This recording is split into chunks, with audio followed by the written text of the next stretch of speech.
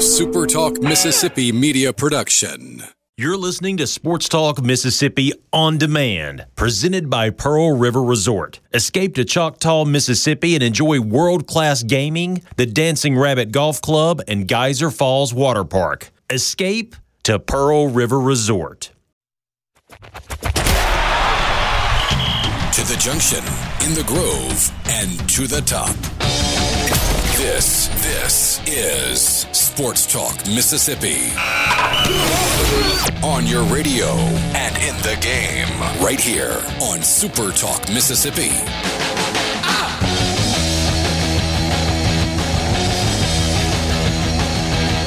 What's up? Monday afternoon, Sports Talk Mississippi, streaming online, supertalk.fm. Glad to have you along. I love it when Michael Borky leads the rundown with a sentence like this. Need 5 hours for today's show. Where should we begin?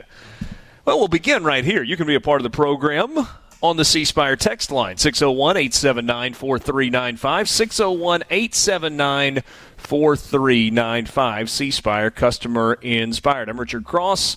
Michael Borky, just mentioned him. Brian Haydad is in Starkville. Rippy's actually in Jackson with Borky today as well. Fellas, what's up? Borky, how was your weekend?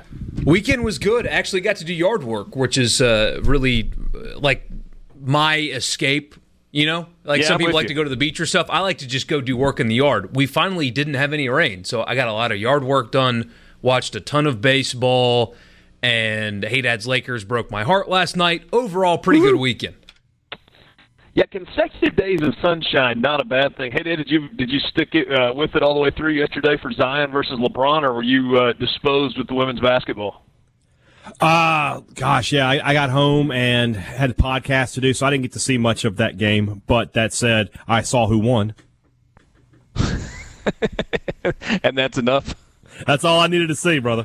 There you go. You missed a hell of a game, though. I'll bring it up in winners and losers because, I mean, that LeBron James last night, I mean, Zion's been great. He was great again last night. For 19 years old, he's been spectacular. But LeBron James last night was basically like, hey, kid, you're the future, but I'm still the right now, and here's how you do it. He was awesome again. There was some discussion after the fact about LeBron talking to Zion, and LeBron talked about it after the game was over, saying, look, the people that say, I'm supposed to be locked in as a competitor, tell them that they can kiss my you-know-where.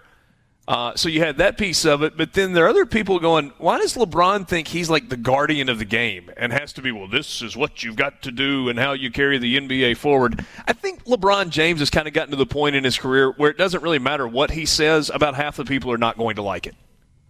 I believe the technical term for that is haters gonna hate. Yes, that is incredibly technical. You can't hate on his game right now. I mean, all the off-court stuff, sure, and I do. Like, the China thing this summer was embarrassing, but on the court, he's spectacular still at 35.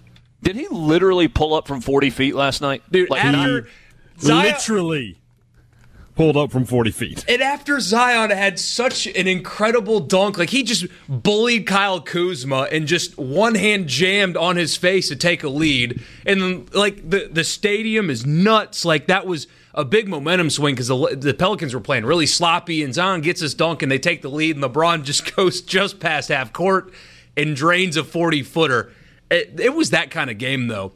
If those two are the playoff 1-8 seed, it would be 5 games or less, probably, of really compelling basketball, though. Yeah, that would certainly be fun. I mean, you hear 3-point line extended, and okay, 5 feet beyond the arc is the new 3 because of Steph Curry. This took it to an entirely different level. This was not shot clock winding down. This was not end of quarter, end of half, end of game. It was LeBron just walking into a 40-foot 3 and pulling up. And he's not like the best 3-point shooter ever, but if you watch him when he shoots that ball, he felt real good about that one. Real good about that one. Rippy, how was your weekend? Pretty good. Didn't do a ton. I mean, I covered the game Saturday and then was going to play golf, but the group disbanded Sunday, so I didn't do a ton. Weren't you going to get up early and play on Saturday morning also? Yes. That was a game time decision at best, and it didn't happen. I hear you. Must have been a big Friday night. So we got a bunch to get to with you. Just a little editorial comment there. I said game time decision. I didn't say what, but I'm not saying you're inaccurate or accurate. Yes. No need to incriminate yourself. We got a lot of baseball to get to this afternoon. We've got a lot of basketball to get to this afternoon. Kind of dueling storylines here as well. Really in both directions. Ole Miss baseball off to a better start than anybody, I think, predicted they would be through the first 3 weekends of the season. And Ole Miss basketball wrapping up a year in which they have achieved below a level than I think anybody really thought they were going to. Flip side of things, expectations sky high for Mississippi State baseball coming into the year. Ton of time to go on the road against the top 25 team opposite side of the country. But a week overall to forget for Mississippi State baseball, and Mississippi State basketball is saying, look, damn it, pay attention to us, Brian Haydad. The season is not over. Stop writing our obituary. We're not dead yet. They win again on Saturday. I didn't write an obituary. After they lost to Ole Miss by 25, you were so mad and so upset, and so throw your hands in the air frustrated. Forget about it. They're done. If they're lucky, they're in the NIT. I think you bought a tombstone. That was a tombstone pizza. It was different. I watched a bunch of that game, actually, because it was on right after I got home from the Ole Miss game. And Missouri didn't hand it to them either. They played pretty well for the most part. State just when they had Missouri kept making pushes, and when State had to have a basket or a good possession, they got it on 6 different occasions. Yeah. It was a close, tight game. Went back and forth. State I think got up by as much as 11 in the second half. Missouri kept chopping into it. But you're right. When State had to get buckets, they were able to find a way. Tyson Carter was a big part of that. He really was, and the seniors played well down the stretch, coming off a pretty good game at home. And so, you know what we've got? We've got another critically important game for Mississippi State as they're going to go on the road to South Carolina. They're not quite in the field of 68 yet, according to Joe Lunardi, but they have gotten a little bit closer and a little bit closer and a little bit closer, and now they are first in the category of first 4 out. Well, it's Groundhog Day again. That's what this is. It's the last 4 weeks. It's just been, they got to win these games, and then maybe they can move up. And this is it. This is the last 2 games before the SEC tournament. So if they're going to win these games, and maybe they can move up again and finally, get into the field. That can't change, though, right? Because Lunardi has the teams leading conferences as AQs, and that doesn't mean they're necessarily going to win the tournament. It's like a Tulsa and a UCLA or something like that who are not projected as tournament teams leading the American and leading the Pac-12, and I'm sure there's 1 or 2 others, are shrinking the number of at-large bids currently at the moment, right? Like that's like people say bracketology is basically scientific. At the moment, it's not, right? Correct. Yeah, you never know what's going to happen, and there will be upsets in conference tournaments that take away spots. Just because that's how it always happens. So, State, Howland said today he thought that State was in control of its own destiny. I don't know if I 100% agree with that, but I would say this. If State can win the 2 games this week, go to Nashville, where they might be a top 4 seed and get a double bye. As of today, they are. And that might not help them. They might need to win 2 games. And they're talking about having to win Friday, Saturday instead of Thursday, Friday. Hey, you got to stop, man. I understand what Joe Lunardi tells us, and I know he does this for a living. If Mississippi State wins 2 more games, if they win against South Carolina on Tuesday night, and they win at home against Ole Miss on Saturday afternoon, they don't even have to go to Nashville. Okay? You think they're in? Yes. Okay. I don't know if I agree with that. Well, you're wrong. Well, I'll be. Just don't even show up. Just rest for a week and a half and get ready. I get where you're coming from on this. I just don't see – and let me correct myself. I said first of the first 4 out. They're actually 4th of the first 4 out right now. Yeah. NC State, Richmond, and Rhode Island currently all in front of Mississippi State. It does show you that there's not much margin for error. That there's really not much margin for error over the last 2 games of the regular season. 2 monster games coming up for the Bulldogs.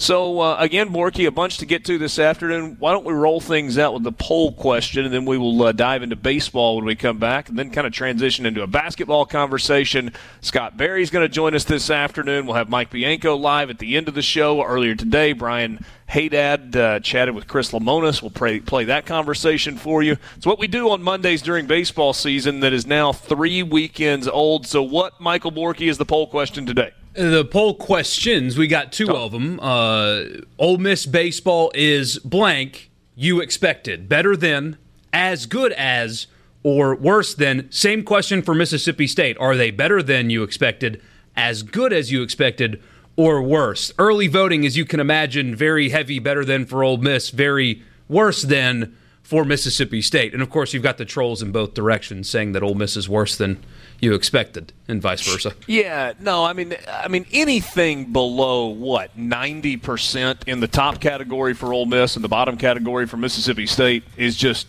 fake, right?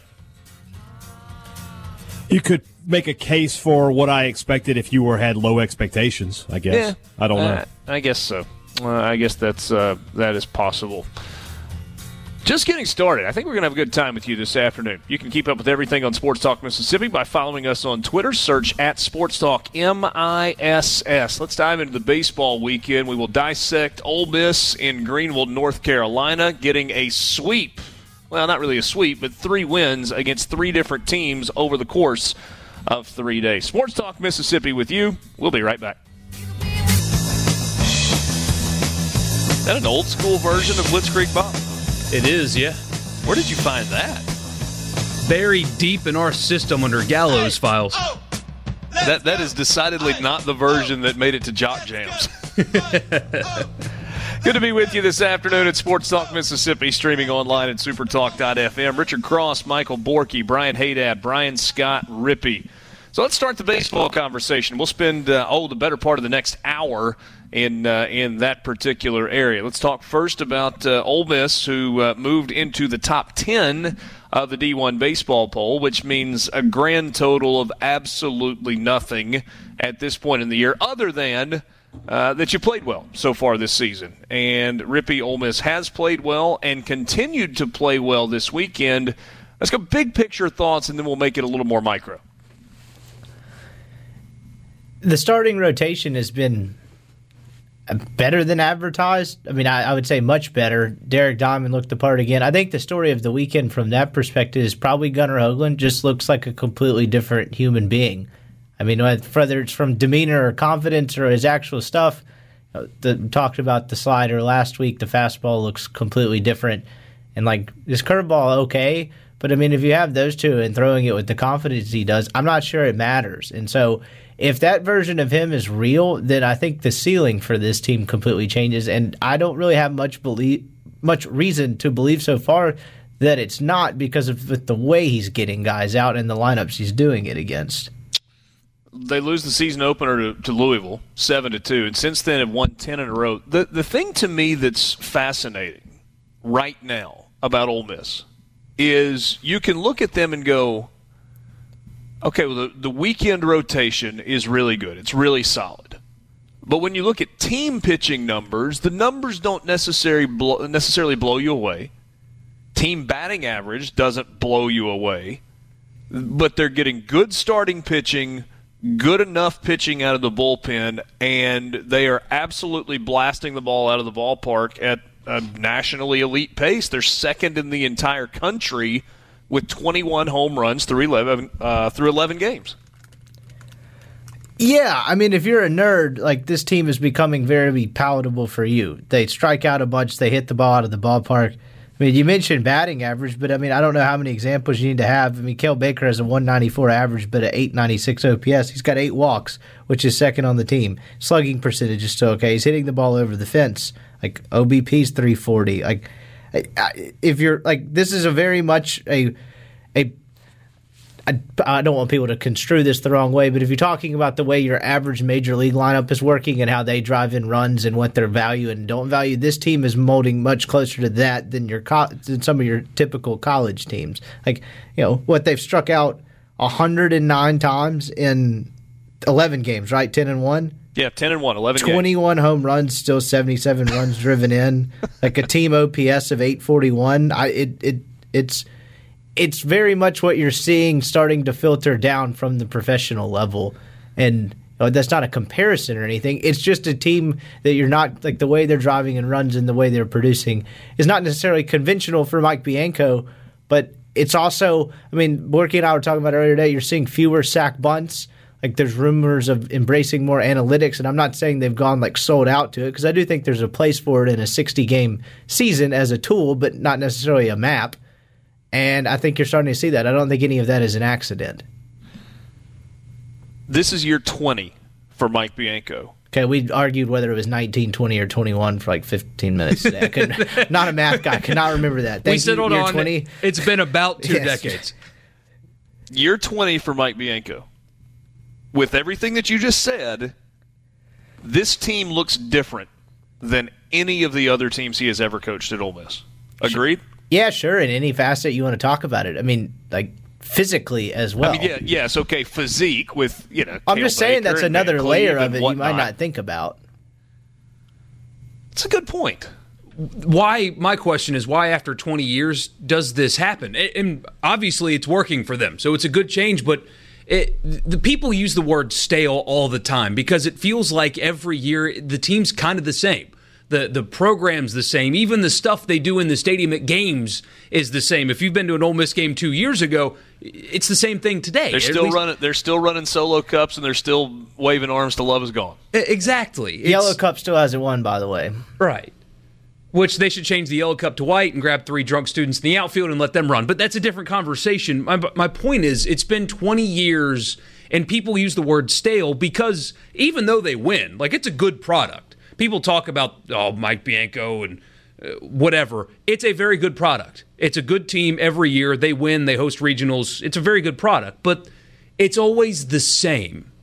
Why, after 2 decades, is it now strikingly different?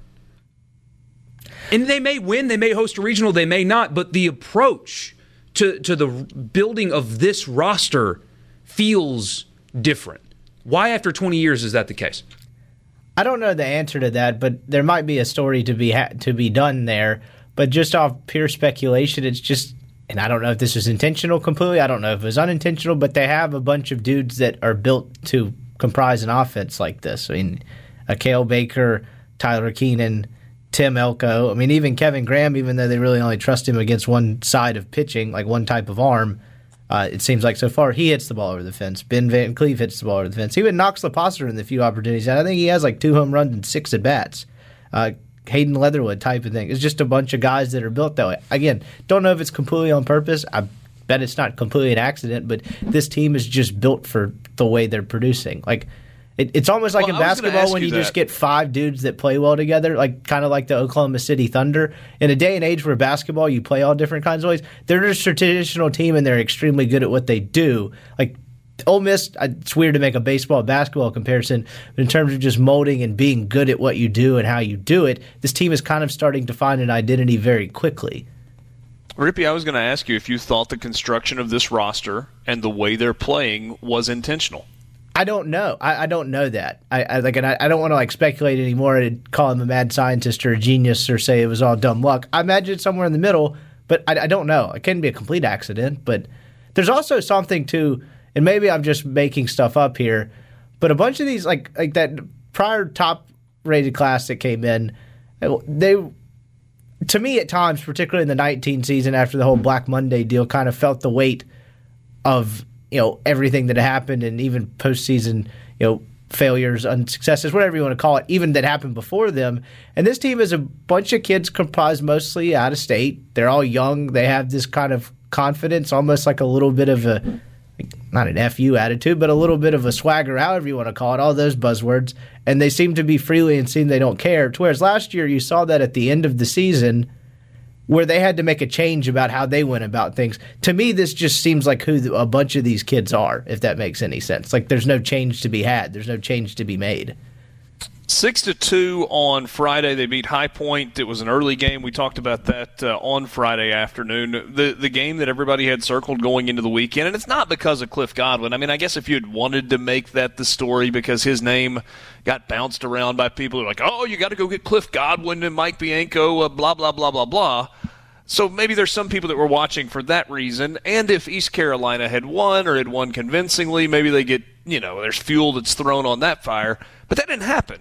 Ole Miss won 2-1 in, if you like offensive baseball, maybe that was offensive to you, but it was a really good game. East Carolina took a 1-0 lead in the bottom of the first. Ole Miss got 2 runs in the top of the second, and that was it.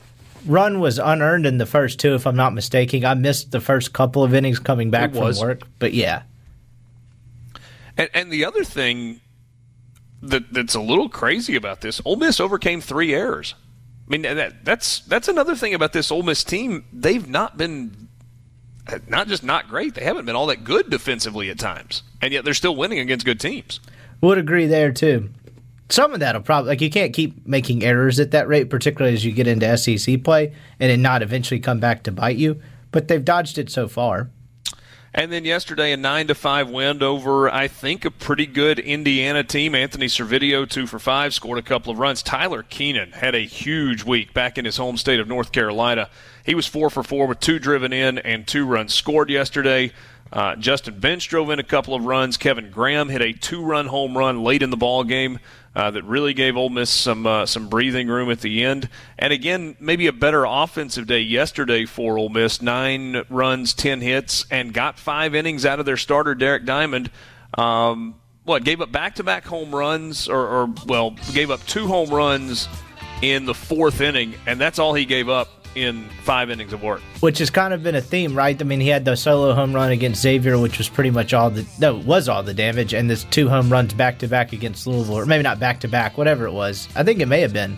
Like, his mistakes are fairly harmless, have been fairly harmless. Things went a little sideways for Ole Miss in the 6th inning. They gave up 3 runs, used a couple of pitchers in Benji Gilbert and Logan Savell, but Taylor Broadway and Braden Forsythe came in, finished it off. And Braden Forsythe, who has been really good, now has 4 saves on the year, is named Co-SEC Pitcher of the Week for the week that he had. Sports Talk Mississippi, Scott Berry will join us now. It was a pretty good week for Southern Miss in Lake Charles, Louisiana. Talk to the head coach of the Golden Eagles when we come back. This time every Monday during baseball season, we visit with the head coach of the Southern Miss Golden Eagles, Scott Berry, on the Farm Bureau phone line. Check out favorites.com and go with the home team, Mississippi Farm Bureau. Golden Eagles yesterday wrapped up a busy week. 5 games started on Tuesday, then played 4 over the weekend in Lake Charles. Went 3-2 on the week, 9-3 overall, won 3 out of 4 this weekend in Lake Charles. And maybe the most impressive part of the weekend was when Walker Powell was on the mound. He earned Conference USA Pitcher of the Week honors. Scott, always appreciate your time. Thanks for joining us. How good was Walker Powell on Friday? Richard, he was really good. I mean, he filled up the zone. I don't think he got into a 3-ball count until the 7th inning. It was a high percentage of strike one and getting ahead and keeping everything in his favor. But, I think just defining pitching is exactly what he did. He used both sides of the plate. He had his secondary really working well, and virtually at any point in any count, he could throw any pitch for a strike. So, against a pretty good, numbers-wise, McNeese team coming in. So at their park, and it plays small anyway. So to shut them out, and after what they did to us yesterday, was even made it more impressive of what Walker's performance was. In terms of how you've got your rotation put together, do you anticipate kind of keeping it this way, or do you think you'll kind of move things around a little bit with as well as Walker has pitched? Well, right now we're just kind of experimenting. I know the first 3 weekends we've used the same thing. This weekend we'll be without Shepard. He's got a little tendonitis in the back of his shoulder, so had him evaluated today. Had some discomfort on Friday in that first game against Valparaiso, and pitch count got up there pretty high. So doctor said he's got some tendonitis. So we're going to let that calm down through the weekend. So we'll certainly have to maneuver some things around going into this week, and how that affects the following week or first weekend of conference, I'm not really sure. But certainly Walker is the anchor of the staff there, and maybe we move him.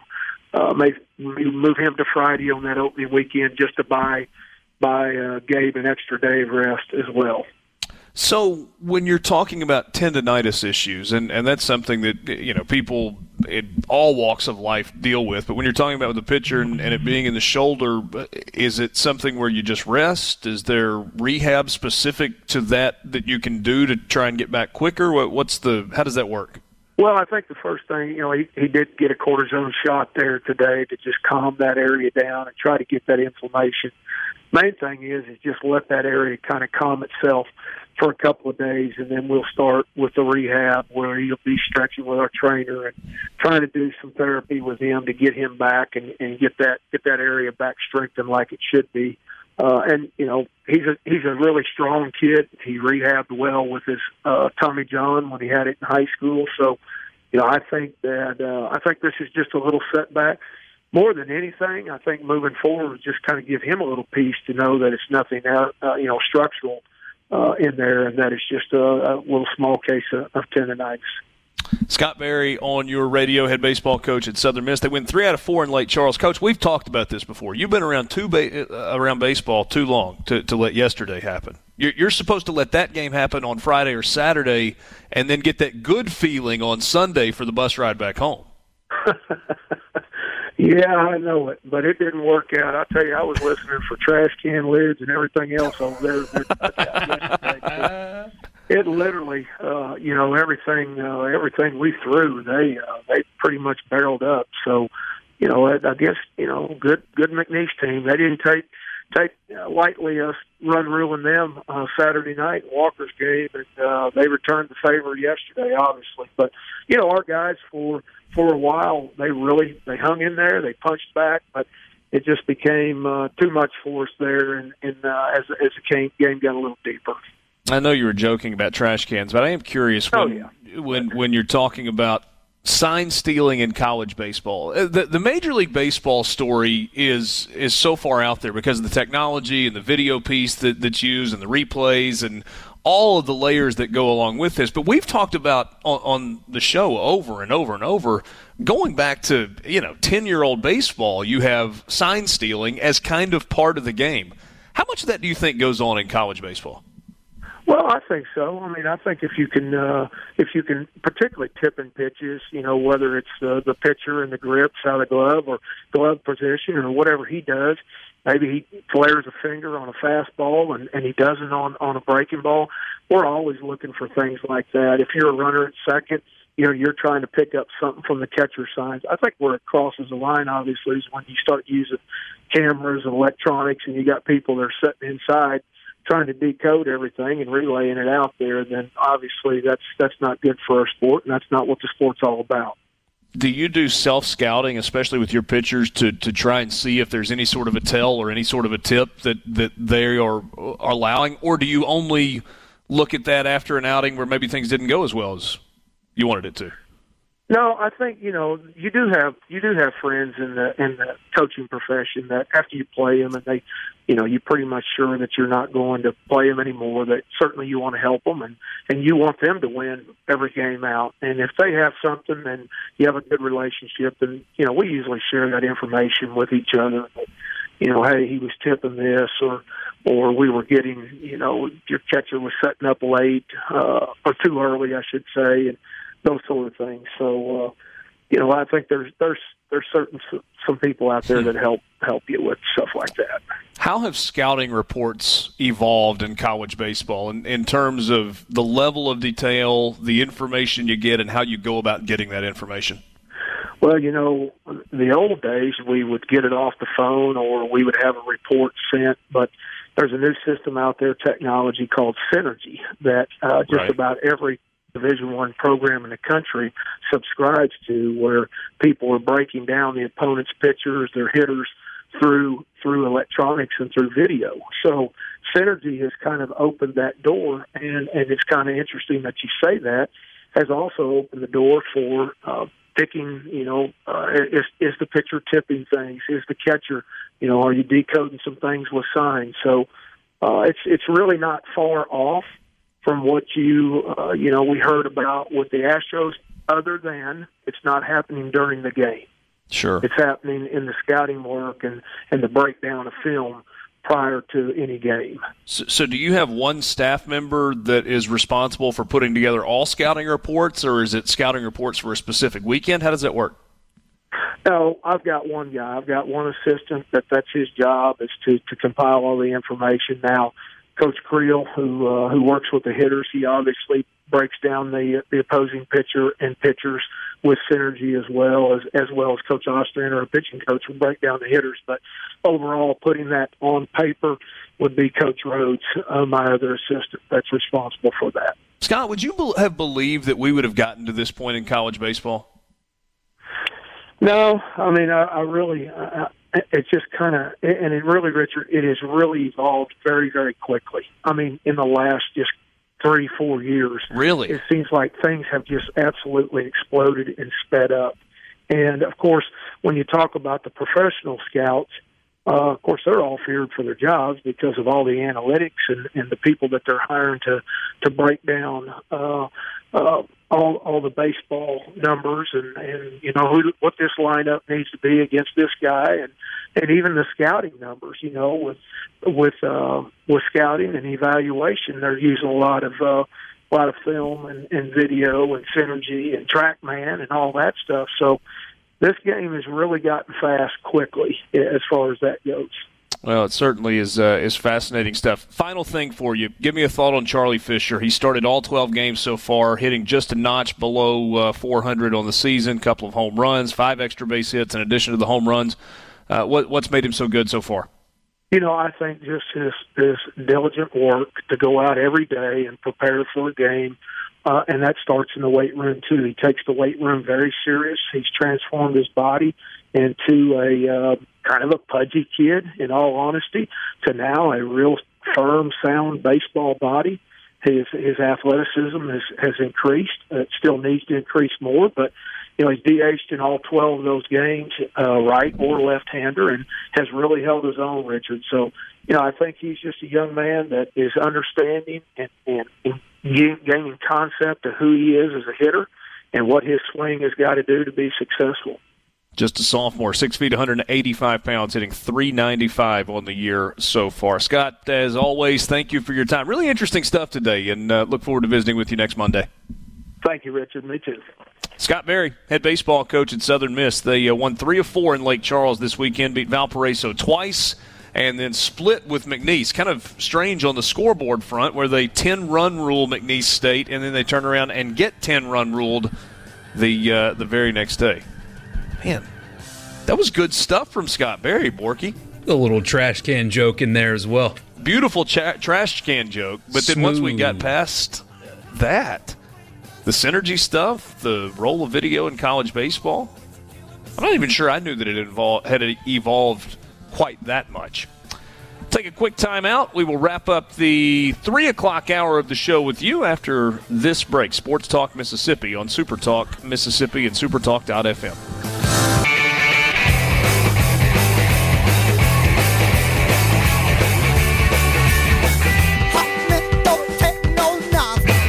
You're a music guy. That's well established, right?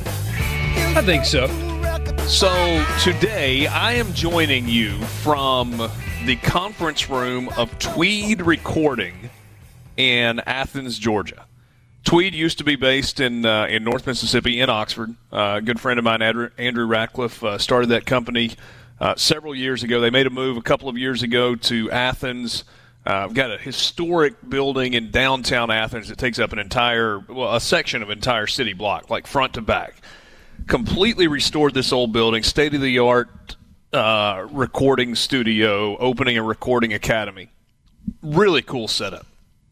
But as I sit here in the conference room, to my left on the wall, a framed album cover with the album kind of halfway out of it.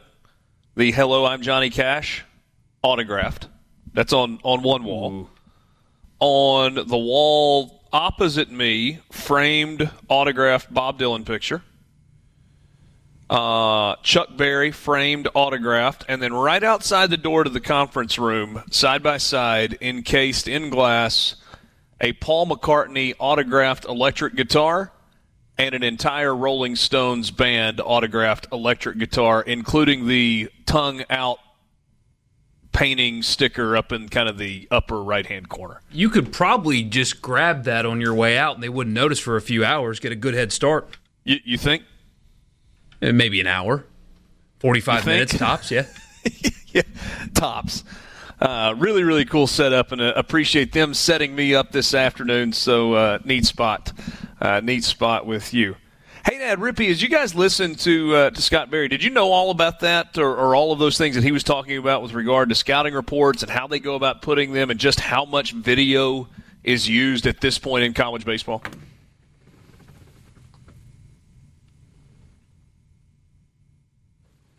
Not all at once, guys. I mean, I knew it had kind of ratcheted up in the last half decade, maybe not to that level.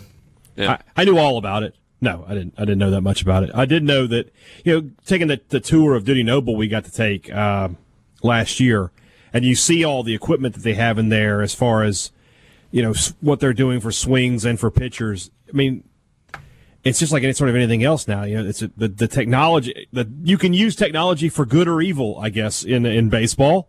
And, that's an example of how you're using it to better your players. Yeah. Synergy has been a big part of college basketball for a long time, but you think about more college basketball being available just because all the games are on television. And I don't think it's coincidental that the evolution of video scouting has gotten to the point that it has, that goes along with the evolution of games, baseball games readily available on TV, online. I mean, the video is out there, and now you've got a company that's kind of aggregating all of it and making it available. The really cool thing, though, about Synergy is the searches that you can do. It's you don't just have to sit down and watch a game and go, oh, I want to watch, Ole Miss against Southern Miss. Well, let me sit down and watch it for the next 3 hours and kind of go through and see what I can find.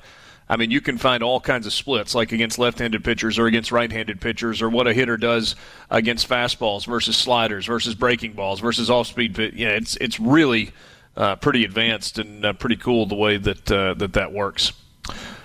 Sports Talk Mississippi with you. Borky, tell me about this Cubs spring training game with Mike Rizzo. Yeah, Anthony Rizzo. I'm actually going to play this for you. I think I've got it where I can. So they had him mic'd up today, but not mic'd up to where they play a couple of cuts coming in and out of commercial break, like as the game's going on.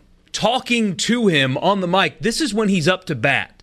And you'll pick up on a few things. One, he tells a pretty good Astros joke, but this is while he's in the batter's box, okay? Talking to the announcers and thinking through what pitch is going to be thrown to him. I'm doing some math in my head what he's going to throw.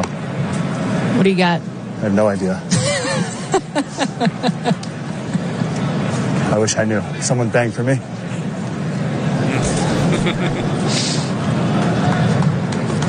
I'm feeling a heater right here because I've only seen one today from him. I'm going to go to her. No, I'm not.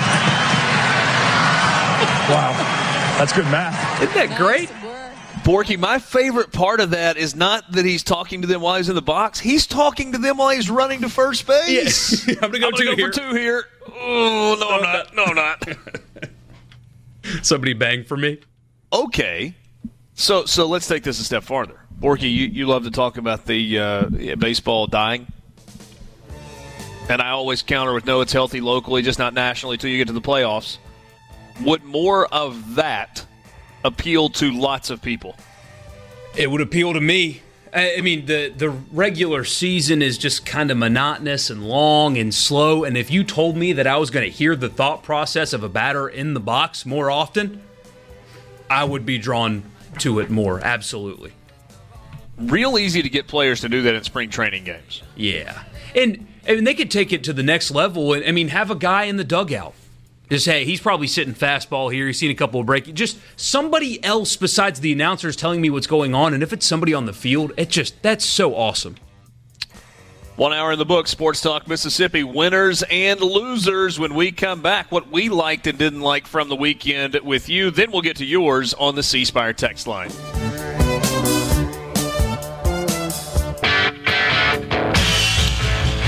4 o'clock hour with you, Sports Talk Mississippi, streaming online, supertalk.fm. Thanks for being with us on this Monday. Richard Cross, Michael Borky, Brian Haydad, and Brian Scott Rippey, wherever you are. Whether you are in the state of Mississippi or you're out and about or listening to us elsewhere, thanks for joining us. Thanks for making us part of your afternoon. We do this every Monday after the weekend. What did you like? What did you not like? We want to hear from you on the C Spire text line, 601-879-4395, 601-879-4395, the C Spire text line. C Spire, customer inspired. It's time for winners and losers. All I do is win, win, win, no matter what. I'm a loser, baby. We got winners. We got losers. Americans love a winner and will not tolerate a loser. Winner never win, and a winner never quit. All right, who wants to go first today? I'll start. Go ahead, Ada. I got one that I would be willing to bet has never been a winner on this program before. Okay, I'm all ears.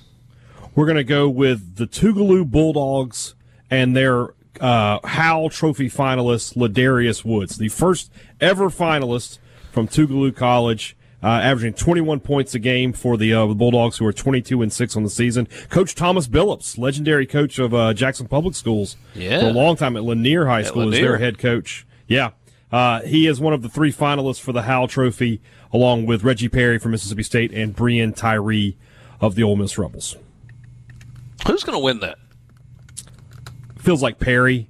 Brean Tyree has a Saturday's game might make a statement for that. To be honest with you, Tyree goes for 40 again. Could be him. Does Perry deserve to win it? I think so. I mean, we're talking about a guy who could be the SEC Player of the Year. I think that he would deserve to win it if that's the case. He's not going to be the SEC Player of the Year, but he's in the conversation. He is. All right. Well, Brean Tyree's the second leading scorer in the SEC. He is. Both of those guys will be in the conversation. Yeah. So we'll see what happens Saturday. It might be that game. Wow, I forget what year it was, but Moody and Gavin Ware went head-to-head, and Moody had a huge game, and a couple weeks later he was winning the trophy. Could very well be the case. Borky, you had a winner. Yeah, I got a couple. I mentioned it at the top, but LeBron and Zion Part 2 was even better than Part 1. That was just awesome basketball, and if you choose not to watch, that's a you problem, because that was compelling sports. But non-sports related, Judge Judy. She's ending her 25-year run as the premier daytime judge host, making $45 million a year now, by the way. Yeah. She is hanging it up after 25 seasons of Judge Judy. She averages 9 million viewers a day. And for context, that is better than major college football games. Almost all major college football games, Judge Judy hanging it up after 25 years. Still a little math here. Judge Judy, by the way, has a net worth of, according to Forbes, $440 million. Borky, she may be making more than that now this past year, because as of 2013, she was making $47 million a year. She does 52 shows a year. 1 week. She was making $900,000 per episode of Judge Judy. And on top of that, she sold the library of, like, the episode library for $95 million. She owned the library of episodes? That's what this says. In 2017, she sold the library of the show's thousands of episodes for $95 million. Good for her. But it's tied up in courtroom drama. I'm sure, like, the networks or something are involved. But yeah, she's the owner of it. Wait, never mind. That probably wouldn't work. Conflict of interest. What was the issue with the sale? This is a long article if you want me to read through it and find out. But yeah, I mean, she owns the stake in it. $95 million she sold it for. So yeah. Good for her. Rippy. Mississippi golf, and then loosely UNI. So, Tupelo native Hayden Buckley made the cut at the Honda Classic, a Mizzou grad from Tupelo, and then Chad Ramey, a state alum from Fulton, Mississippi, got into a playoff on the Web.com tour, came up short, but a second-place finish on that is a big deal. I think he's like 15th in the 25 standings right now, early in the season, but 27 years old, I don't know if that's old enough to be a journeyman yet, but approaching that has really had to grind for everything. And then Sung Jae Im won. He's not from Mississippi. He's from Korea, but he played a Pro-Am with 3 fine gentlemen in Oxford, Mississippi 2 years ago, learned how to chip, and our check is in the mail. It was about this time 2 years ago, wasn't it? Yeah, April, I think. It was a little later in the year, but, he probably wishes he got the chipping lesson earlier. I don't know, but hopefully we get a little cut of that. The one and only North Mississippi Classic, which was part of the then Web.com tour, which is now the Korn Ferry Tour. It did not last very long, but Sung Jae played. He drew the I don't know, maybe the short straw, and had to play with the media contingent. And so it was you and me and Chase Parham, and we had a good time. We didn't have we weren't great in terms of communication. In so much as he didn't really speak English. Yeah, I mean, I'm not a hero, but if you like to call me one, we were crossing the street on that one, and he climbed on the back of the cart, and I was like, whoa, buddy, I'll get on the back. Like, if you fall down, we're in trouble. If I fall down, well, we're okay. I'd forgotten about that. Yeah, and, I was trying to communicate with him, and he was like, no, I'll get on the back. I was like, no, man, seriously, I insist. I don't want that on my conscience. Yes, very the chivalry being shown for you for Sung Jae. But aside from that, 2 Mississippi natives. I outdrove him on 18. Sure he wasn't laying up? Do you normally lay up with driver? I don't know. Could have been a punch driver. You should ask him. Come on now. Give me credit for that. We've talked about that over and over because that reaction, that will live with me forever. Now that Sung Jae has won on tour, I hit it really, really good on 18. You did. You outdrove him. And when I hit it, he went, oh. He just kind of grunted. And I was like, yes, I'm taking that as a win. I think I probably made 6, and he probably made a birdie. But, hey, whatever. Drive for show or whatnot. How about the Ole Miss baseball team on the winners list? I don't think anybody that follows baseball closely, even the people that were optimistic about the start of this season and thinking, okay, Ole Miss is going to be a little bit better than people are giving them credit for, and maybe had seen them in, I don't know, a bunch of fall scrimmages or in the scrimmages leading up to spring and thought this is a pretty good team. Maybe you were that person, but even if you were that person, I'm not sure that you would have had them 10-1 after opening the season with Louisville, playing in this tournament in Greenville, North Carolina, and playing Southern Miss and everything else. I don't think there are many people that would have had them 10-1 at this point. Probably correct. So they're on the winners list. What about on the loser side? Borky, you got a loser from the weekend? Yeah, Penn State. Even though this is kind of a winner as well, if you think about it, the local Taco Bell closed.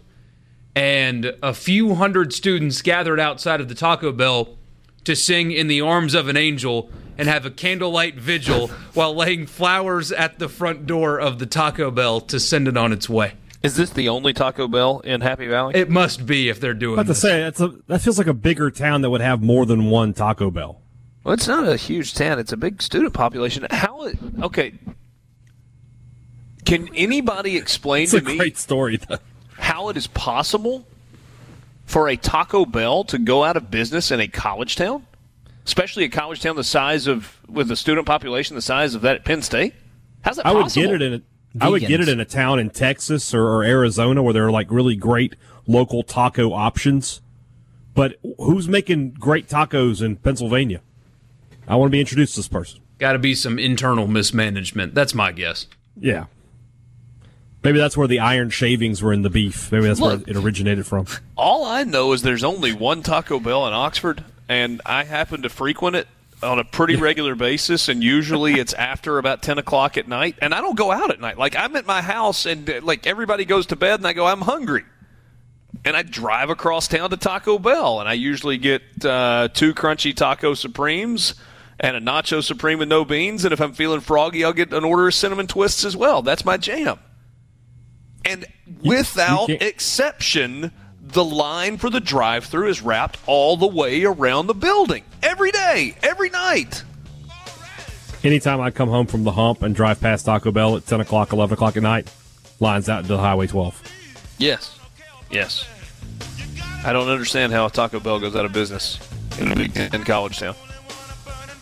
At least it got a nice hero send-off. Vaya con Dios, Taco Bell. You said they sang what now? In the Arms of an Angel. Like from those ASPCA commercials? Yeah. Sarah McLachlan, right? Yeah. Yeah. That'll ruin your day in a hurry. It will. Sports Talk Mississippi with you. We will take a quick timeout. We will continue with your winners and losers on the C Spire text line, 601-879-4395. Let me stand next to your fire. Let me stand next to your fire. Fun Monday show with you, Sports Talk Mississippi. Glad to have you along. Richard Cross, Michael Borky, Brian Haydad, and Brian Scott Rippey. Chris Lemonis. We'll have that conversation that Haydad had with him coming up in, about 15 minutes in our next segment. Also, Mike Bianco will join us live in the 5 o'clock hour. That is at 20 minutes after 5. Continuing with winners and losers, including your winners and losers from the weekend. I've got one, though, before we get to yours. Guys, an institution is going away. Now, the institution has actually been gone for a really long time, but even the building that housed the institution. So I don't know if you had something like this or not, but my senior year in high school, 4 of my best friends, 3 or 4 of us, maybe it was 4 or 5 of us, every Friday morning before a football game. So the Friday mornings, my senior year of high school, we all met for breakfast at Smitty's. It was at 208 South Lamar. Smitty's closed a long time ago, but that was a place where you could do the whole meat and 3 lunch. They had great bread pudding that went along with lunch. Heavy breakfast where it was eggs and bacon and omelets and, everything that you could expect. Probably bad coffee, but it was their coffee, so you drank it.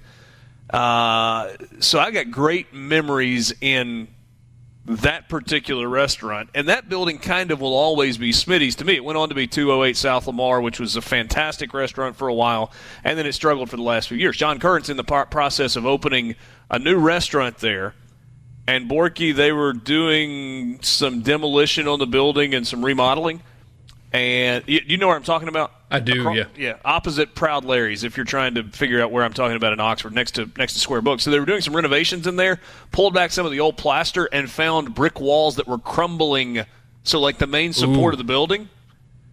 And if you followed along with like construction in Oxford, basically there are no permits for demolition in the historic preservation district. So like the area around the square, forget about it. You're going to have to go jump through hoops and deal with boards and committees. And even if you want to paint something or you want to, change out a window or whatever. So nobody's tearing down buildings. This building is now being torn down. And it's kind of sad. I'm not blaming anybody for it, but I think that goes on the losers list. That's like part of my childhood and like my formative years is now going away in the name of progress. I just thought I'd share that story. I don't even know if that deserves to be on the losers list, but I was putting it there. Any other losers before we move to the C Spire text line? Yeah, I got one. Arkansas baseball and Casey Martin. Rough weekend for the Hogs. They lose all 3 games in the I'm not sure which one is that in Houston. Is that the Shriners? Yeah, Shriners College Classic. They lose all 3 games. Casey Martin, 1 for 4 on Friday, 0 for 5 on Saturday, was benched on Sunday. Ooh. And this quote came from Dave Van Horn. he had a few of those performances, and there's not really much you can say anymore. It's his battle, and he's got to get through it. I'm probably not going to play him tomorrow. He needs to sit over there and watch. I want to win every game, but sometimes you got to do what you got to do. But this is Casey Martin. Guy's been one of the best hitters in the SEC the past couple of years. Not good. Not a good weekend for the so some teams in the SEC West, notably Mississippi State, Arkansas, and LSU, who was no hit yesterday. I think they were at the Frisco Classic by Oklahoma. So Haydad, Casey Martin as a third baseman was a freshman All-American. Yeah. Highly thought of and put up just monster numbers his freshman year. As a sophomore, struggled early. Did not play a very good defensive shortstop. They moved him to shortstop as a sophomore. But his reputation from his freshman year garnered him so much praise that nobody noticed. And, he's still on the all, whatever list, and everybody just assumes that it's a sophomore slump and he's going to bounce back. He played better at the end of the year last year, but he was nowhere close to what he was as a freshman. And now going into this junior year, that's a 1-for-9 weekend. He's not hitting well. He's still not playing very well defensively at shortstop. That's a little bit of a mess, and Arkansas fans are beating him up on Twitter. Yeah, you're being generous. He's hitting 182, and he's fielding 897. It's not really good enough if you're going to play shortstop in the Southeastern Conference. Suboptimal. There it is. There it is. Rippy, you got a loser? No, I didn't have a good one, so I'll go Long Beach State. They got a no-hitter broken up by a young internetsman in North Mississippi. Isn't that right, hey, Dad? That's right. You ruined it for him. I did. Did anybody Venmo you some money? I tried to help you out on that. No, it's still empty. Did you call yourself an internetsman? I did it on the internet. I didn't know better now. I like that, internetsman. I have never heard that word before, and I like it. You can take it for a fee. Borky Rippy went third person and referred to himself as a young internetsman. Can't decide if I like that or not. Do we have a bell that we can ding? Creating a new word and talking about yourself in the third person, that deserves some sort of a bell ding. Yeah, that's one man's opinion. Yeah. I'll bring a cowbell for next time. It's the best I got right now. Yeah, we'll go rim shot. All right, your winners and losers on the C Spire text line, 601-879-4395. Winner, my wife Kat, for putting up with me as I threw my back out over the weekend. Go Kat. Loser, my first job was at 208 in that kitchen washing dishes. Going to miss that building. Last loser, Cody Rhodes' awful neck tattoo. It's really bad. Who's Cody Rhodes? He's a wrestler. Ah, there you go. Michael has Cardale Jones. I'm assuming that is a winner, right?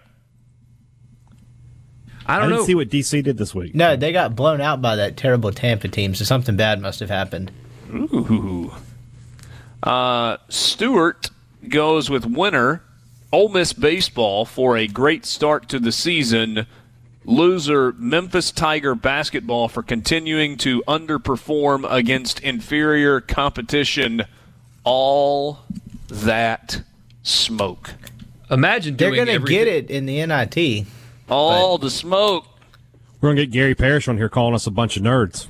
I'm not sure there's a further disconnect than the expectations versus what a reality is as a program in Memphis Hoops. Look at what they've done outside of Calipari. It's true. Not great. Did Tubby ever make the NCAA tournament? At Memphis? Not at Memphis, no. So he was only there 2 years. Last... Josh made it. Josh Pastner made it, what, once? Yeah, no. Pastner made it 4 times in a row. Okay. And then didn't make it the last 2 years. So their last tournament appearance was early in Obama's second term. We were talking 2013-ish. That's how you would, remember it, isn't it, Rippy?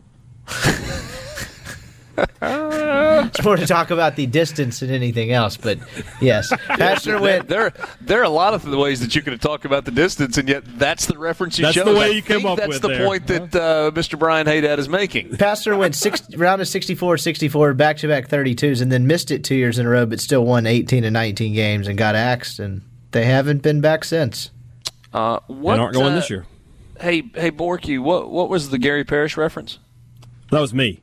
Oh. What was the Gary Parrish? Parrish will tear you up on Twitter if you talk about Memphis underachieving, because he talks about how they lost Wiseman and they lost a couple other guys to injury, and he'll say name another team that's still doing well after losing their 3 leading scorers, and he didn't take too well to it. Why did they lose Wiseman? I can't remember. Because they were stupid. Oh, that's right, because they openly admitted they paid for him to move to Memphis at the tune of $15,000. That's why they're without Wiseman. Yeah, but they decided to go to bat for him against the NCAA. Some programs or people or whatever get that from the media, and some don't. Lonnie in Guntown says, double loser, interceptions and his knee, Landry Jones. Okay.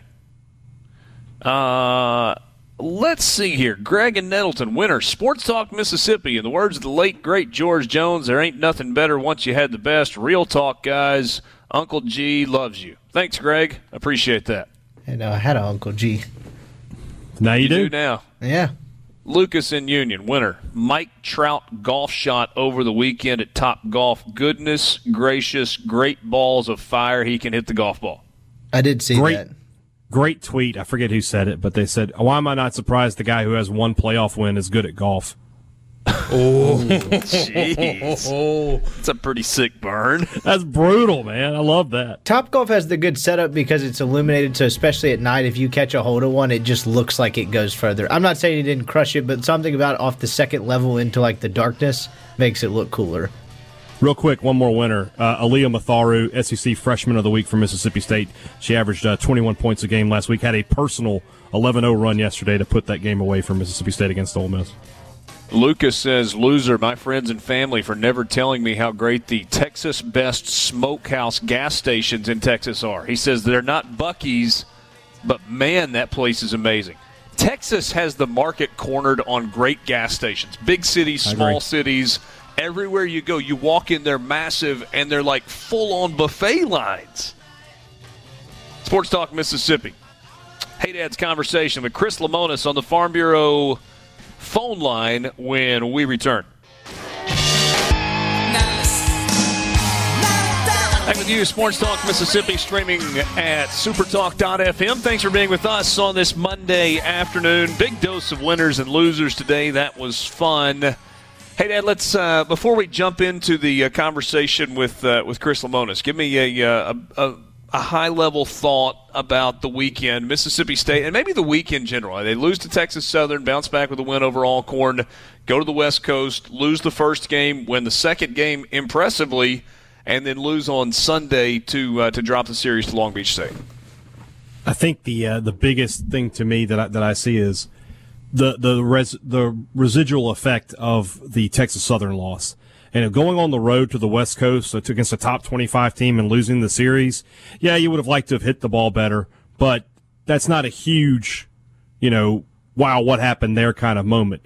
I think people are still bugged by, and they should be, because that's a bad loss. That loss to Texas Southern is sort of casting a shadow over everything else, and State needs to win a few games in a row. I don't know if the weather's going to cooperate with them to let them get that USM game in this week. We'll have to see. But when they play Quinnipiac?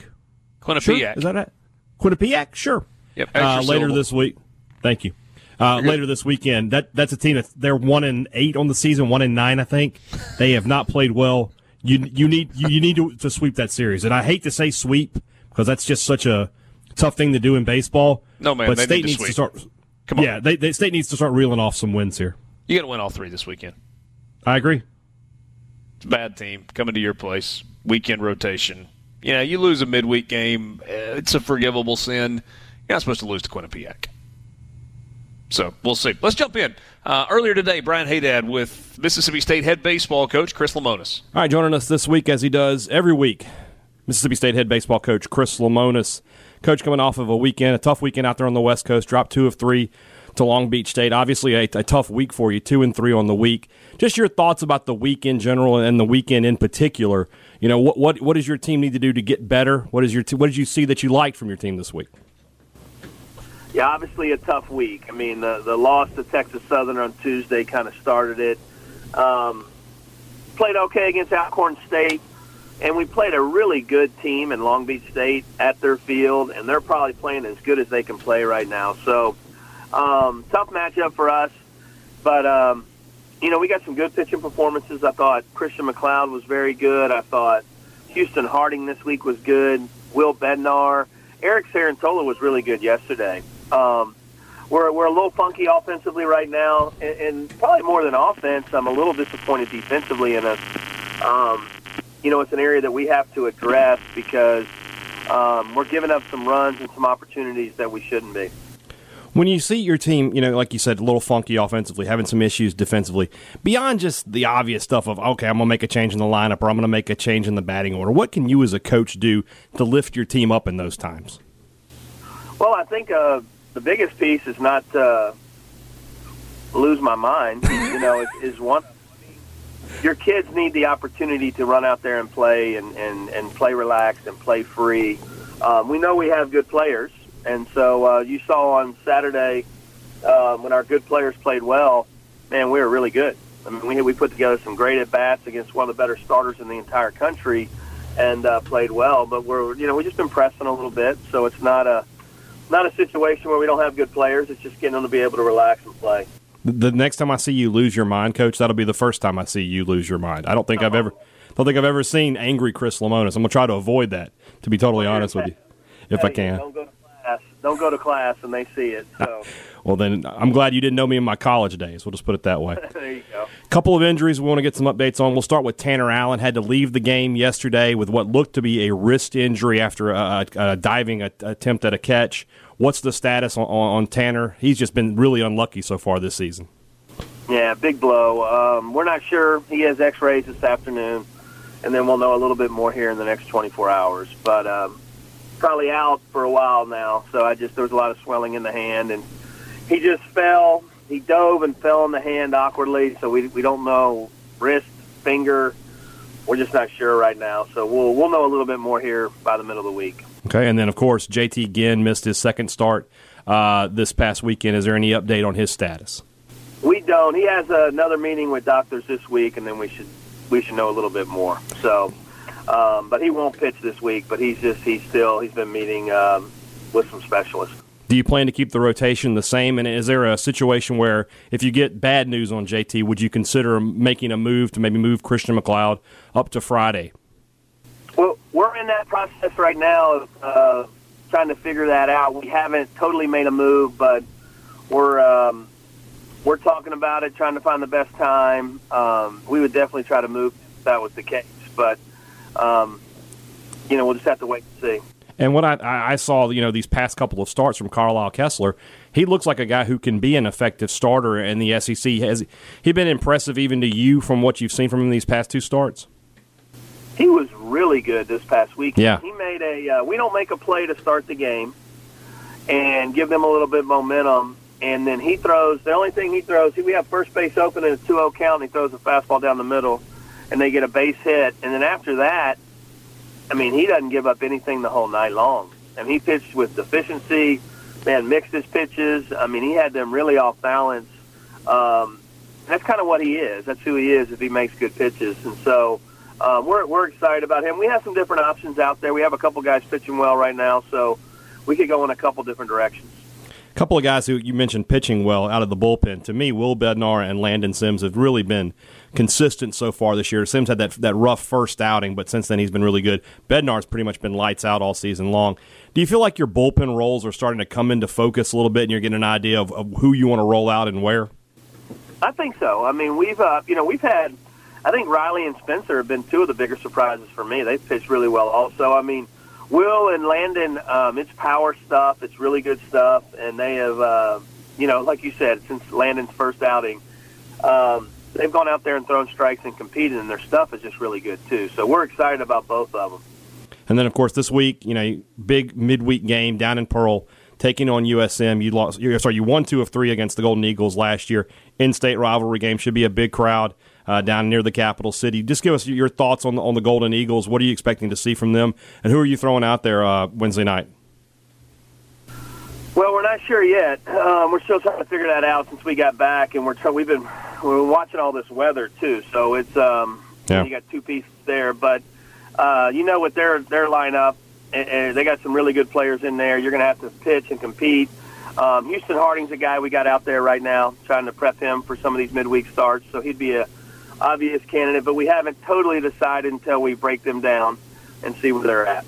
Well, we'll see what happens Wednesday against USM, and then I'm not even going to try. I screwed up the pronunciation on my podcast. If you know how to say it, Coach, who you're playing this weekend, hit me with it. But is it Quinnipiac? I think that's correct. So I'm going to try to avoid it at all costs all week long. I'm just going to say that the whatever their mascot is, I'll figure that out and go from there. That's good. That'll work. That'll work.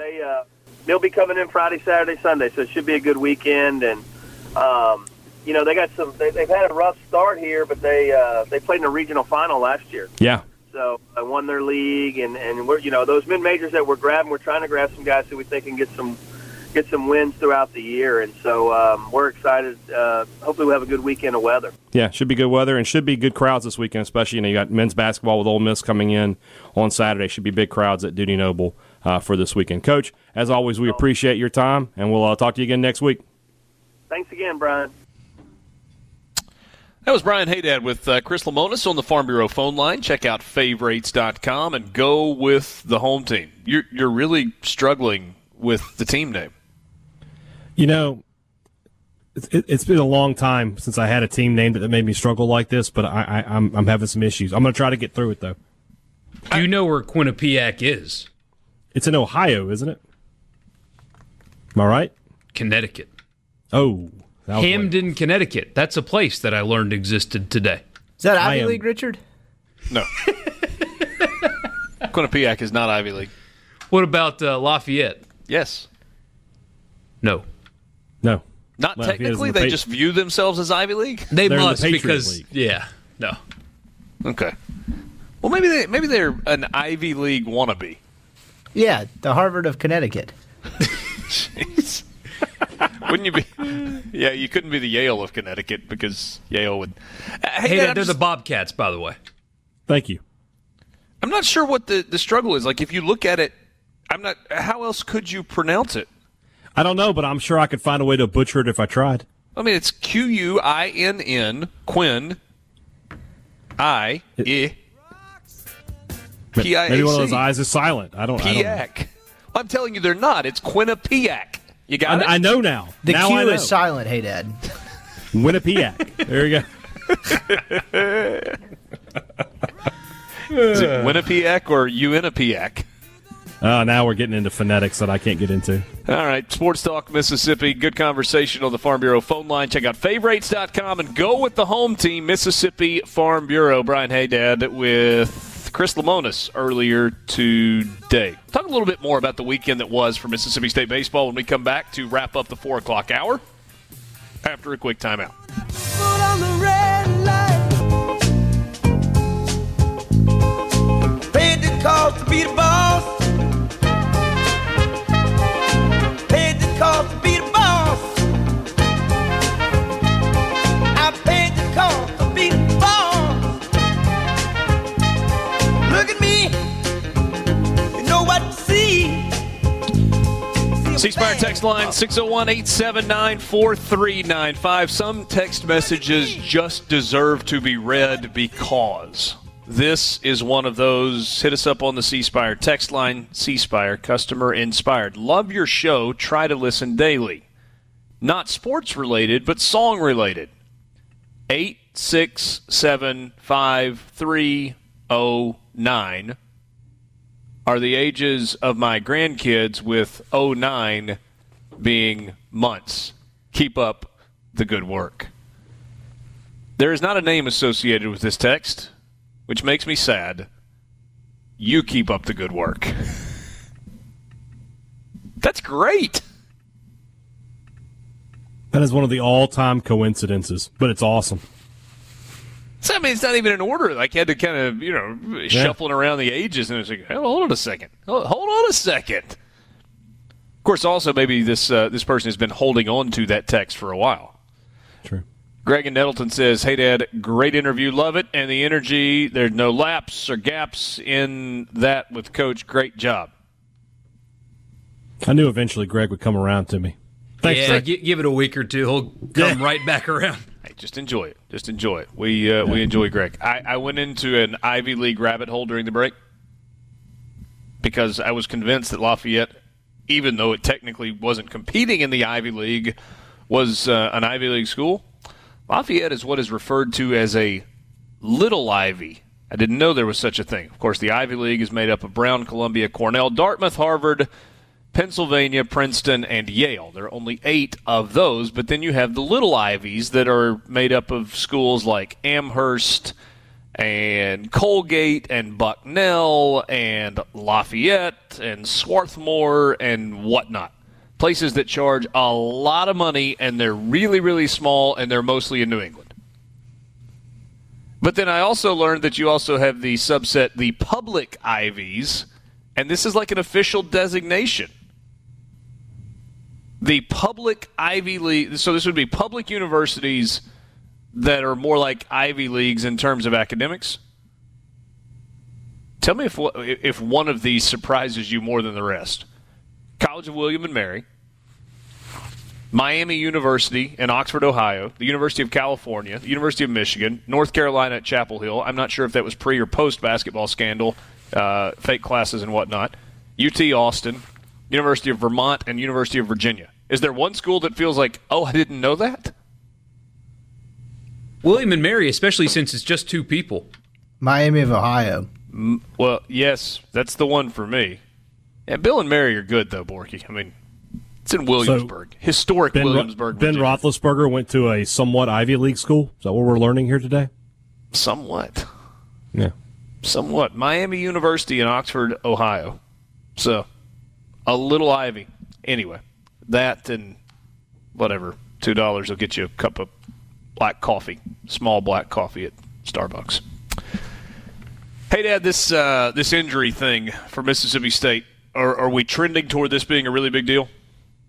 It sounded like so with Tanner Allen when he says, we anticipate him being out for a while. They said they were going to get those x-rays today and see what happens. That none of that information has been released to my knowledge, but been an unlucky start to the season for Tanner Allen. Obviously, he missed a few games after the first one, fouling a ball off of his knee, gets back in the lineup, hits an inside-the-park home run on Saturday, and Tanner Allen's one of the last guys I would have predicted to hit one of those. Big ballpark.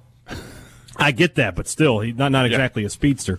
But then, just unlucky going for a spectacular catch and looked like he rolled up on his ankle. His wrist a little bit. And now we'll find out what the injury is. But Chris Lamont is right there. You could hear him. He did not sound overly optimistic that we're going to see Tanner Allen back on the field anytime soon. So probably going to be a while on that. You hope if it's a break or a sprain or whatever, you hope that that's a few weeks and not something that's season-ending. A few weeks means, halfway through SEC play, you get one of your leading players back. I'm just going to say this. I got nothing to base it on other than just what I think. We've reached the point where I'm really going to be surprised if JT Ginn pitches again this year for Mississippi State. And it's not because, he's out 2 weeks and now he's going to be out a third week. We're getting another opinion, and we're getting another opinion, and getting another opinion, and hopefully we'll know a little bit more next week. And I don't blame Chris Lemonis for what he's saying. I think he's saying all the right things. Just feels like this thing is trending toward the point where you're going to be far more surprised if he actually does pitch again than if he doesn't pitch the rest of the year. The fact that he talks about moving the rotation and starting to put McLeod on Friday means that I think they're starting to prepare for that eventuality. Look, man, but week after next, they got SEC play. You don't have any choice. Yeah. So you're at that point now. So we'll see what happens with Ginn. Hopefully get that information very, very soon. If Ginn comes back, you can shuffle the rotation again, but you got to get ready for the start of SEC play. And seems like Kessler's the way to go to begin that here in just a couple of weekends. We'll be right back. Sports Talk Mississippi, College Football Fix when we return. Be the one to show you the way. You'll be the one to always complain. 5 o'clock Monday afternoon, Sports Talk Mississippi, streaming online at supertalk.fm. You guys noticed if you look outside right now, there's still some daylight left? Buddy, and Sunday it gets a lot better. You just took the punchline. Borky, I set the joke up and you stole the punchline. It's not a joke, though. It's just facts. Yes, I understand that. I was going to say a week from today, a week from right now, you're going to have 2 hours of daylight left. And the Lord said you got to rise up. And I'm looking forward to the summer when it's like 8:30 before the sun actually goes down. Yes. The 2-month window where if you peek out of the studio at 5 o'clock, like during the last commercial break, and it's pitch black dark, those are the two most depressing kind of windows of time in the year. Sports Talk Mississippi. Sorry, go ahead. That was the crazy thing driving when we went to Omaha this past summer, was driving through Kansas at like 9:30 at night and the sun was still out. It's weird out there in the Midwest, I tell you. I played golf one time and I got off the 18th tee in Canada at like 10:25. Really? Yeah. I actually got paired in a twosome that way with the middle-aged German woman that spoke no English, just me and her. And you guys didn't go off till like 7 or something? I think we went off at 6:40, something like that. That's really pretty awesome. If you're in Alaska in the summertime and it doesn't get dark, or either doesn't get dark or doesn't get dark until almost midnight. It was quite something, and then like it was interesting, like trying to communicate, because at one point there was like a wolf or something that came out. Can't remember exactly what it was, but it was something that could terrorize you, and like that would be some time where you would like to be able to be on the same page as the other person. Like came out into the fairway. Who saw it, you or her? Oh, both of us. It was clear as day. What were you trying to communicate to her? Hey, that thing may eat us. Let's stop driving the cart now. She didn't understand. Like if you looked at her and you went, "Stop!" She didn't understand that. Who was driving? You or her? I think no, it had to have been her, because I was telling like, "Hey, let's not get close to that thing." It's like, this is not a petting zoo. What else do we need to know about the Canadian golf outing that ended at 10:30 in the evening with you and the German lady? It was only that day. I played that course twice. Once it was my mom had like a business conference there, and my dad didn't go, so I took a place of like playing in the like retreat sponsored tournament, and then I had like, I don't remember if I won it or I had it. I had a free round the next day, but I was a single, so they paired me with someone else. Did you look older then than you did in that picture with Sung J M? Well, I mean, I was younger, so probably not. Sports Talk Mississippi with you on this Monday afternoon. We're glad to have you along. Thanks for joining us. Richard Cross, Michael Borky. That was Brian Scott Rippey and Brian Haydad.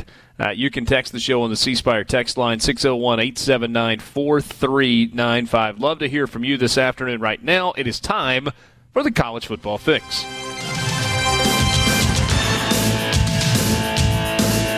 College Football Fix driven by Ford and your local Mississippi Ford dealers. Ford makes the best trucks in America. Don't believe it? Just look at the numbers. 43 consecutive years. It's the F-150 is the best-selling truck in the United States. You can test drive one today at your local Mississippi Ford dealer. This story came out last week, and for one reason or another, we did not get to it. And the question on the table is, did Eli Drinkwitz, or Elijah Drinkwitz, if you prefer, the new head coach at Missouri, take a shot at Ole Miss? Borky points out that the aggregation sites have run with the original story by Dennis Dodd at CBS, and have taken it as such, and that Dennis Dodd might have kind of egged things along a little bit? What? No. That does not have a history of that. No, yeah, absolutely. In the story, after this quote, and we'll read you the money quote, he added context that I don't think is actually there. I think people are taking this quote and running with it, and I don't hear what people think he's saying at all to me. All right, this was from the story that Dennis Dodd wrote. He was doing a deep dive on Eli Drinkwitz. The proclaimed one of Missouri's key advantages playing in the SEC East? Climate. Here's the quote. I always think if we play at home versus Florida outside of October, we'll beat them because they're not going to play in the cold weather, period. Sidebar, Florida's 1, 2 of 3 in Columbia, and also, what? Like, the average temperature, I Googled it, in November in Columbia, Missouri is 56 degrees. That's not stopping Florida from playing good football. That's not cold. What are you talking about? I went up there Friday in October of this year, and the Friday night was actually pretty cold, but Saturday was not that bad. I mean, it's not the North Pole. I think they'll be okay. Yeah, and once you start playing football, I mean, it's got to be... in the 20s, like anything north of like 35 degrees, and the guys are okay as long as it's not precipitating or whatever. When you're playing football and it's 40 degrees outside, you're fine. Borky just went with the turn a noun into a verb thing. That's more and more common. It's not precipitating. Whatever. Precipitizing, George Bushism. And his recruiting philosophy. Eli Drinkwitz's recruiting philosophy. Here we go. Quote, I don't think you have to do it the way the rest of the SEC does it. Parenthetically, you better or you're going to lose. Yeah, you kind of have to, bud. That's why you're replacing Barry Odom. Close parentheses. Quote, Ole Miss is going to try to do it the way they've always done it, right? You don't have to do that at Mizzou. Close quote. And then Dennis Dodd writes this. Take that any way you want, but you get the intimation. This is either a snapshot of the new college coaching market or a backhanded shot delivered from the spicy new Missouri coach. Maybe both. You see, Drinkwitz is not going to apologize. Do you get that from that quote?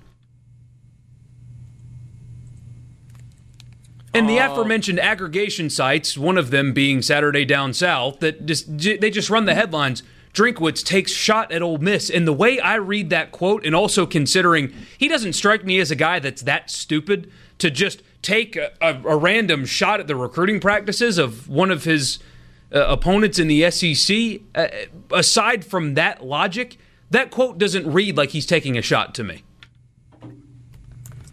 Just trying to picture what the fallout would be if Eli Drinkwitz was the head coach at Mississippi State right this second and made that comment. Be a whole different world, wouldn't it? I mean, I'm not trying to take up for Dennis Dodd here, but what else could he be saying? I don't think you have to do it the way the rest of the SEC does it. Ole Miss is going to try to do it the way they've always done it, right? You don't have to do that at Mizzou. See, the way what else could he mean? That they are going to try to sign elite-level prospects, and I'm not. I'm going to evaluate and sign guys that fit my program. That's how I took it. Why did he do flipping cartwheels down the hall for the 4-star kid that he got last week? Well, believe it or not, it was actually a 3-star. Are you kidding me? Yeah. Nice gold sweater. That didn't make any sense to me because I thought that was fake. I thought that was with the cameras and stuff. But when he says the rest of the SEC, that tells me he thinks the league star chases and that he doesn't want to do that at Missouri because part of the reason why he doesn't is because he probably can't to begin with. But that's how I took that. I refuse to believe that, one, he's quoted appropriately to begin with. Remember, this is the same reporter that said Mike Leach took a shot at Lane Kiffin in his press conference, and he absolutely did not take a shot at Lane Kiffin in his press conference. So unless I hear unedited audio, I don't believe he was taking a shot at Ole Miss no matter what. And two, when he says, we're not going to do it the way the rest of the SEC does it, that tells me he's talking going and trying to sign as many 4 and 5 stars as you can. I'm going to do it differently and evaluate better and do all that crap. That's how I take that. Time out for a second. I got a question. Hey, Dad, I have a question specifically for you, and I mean this with the highest level of sincerity when I ask it. Sure. Why do you think national college football writers tend to dislike Ole Miss?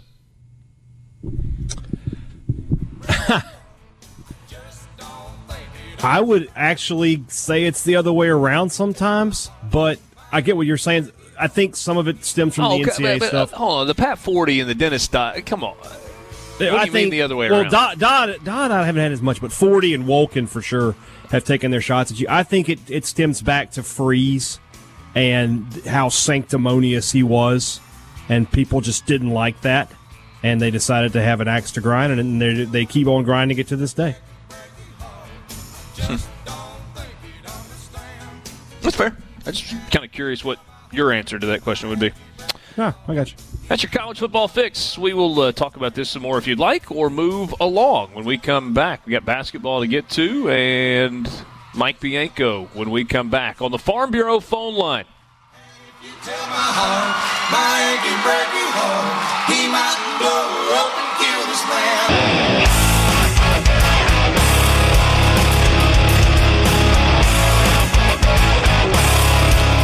Sports Talk Mississippi with you Monday afternoon in the 5 o'clock hour. Thanks for being with us. Richard Cross, Michael Borky, Brian Haydad, and now on the Farm Bureau phone line. Check out favorites.com and go with the home team.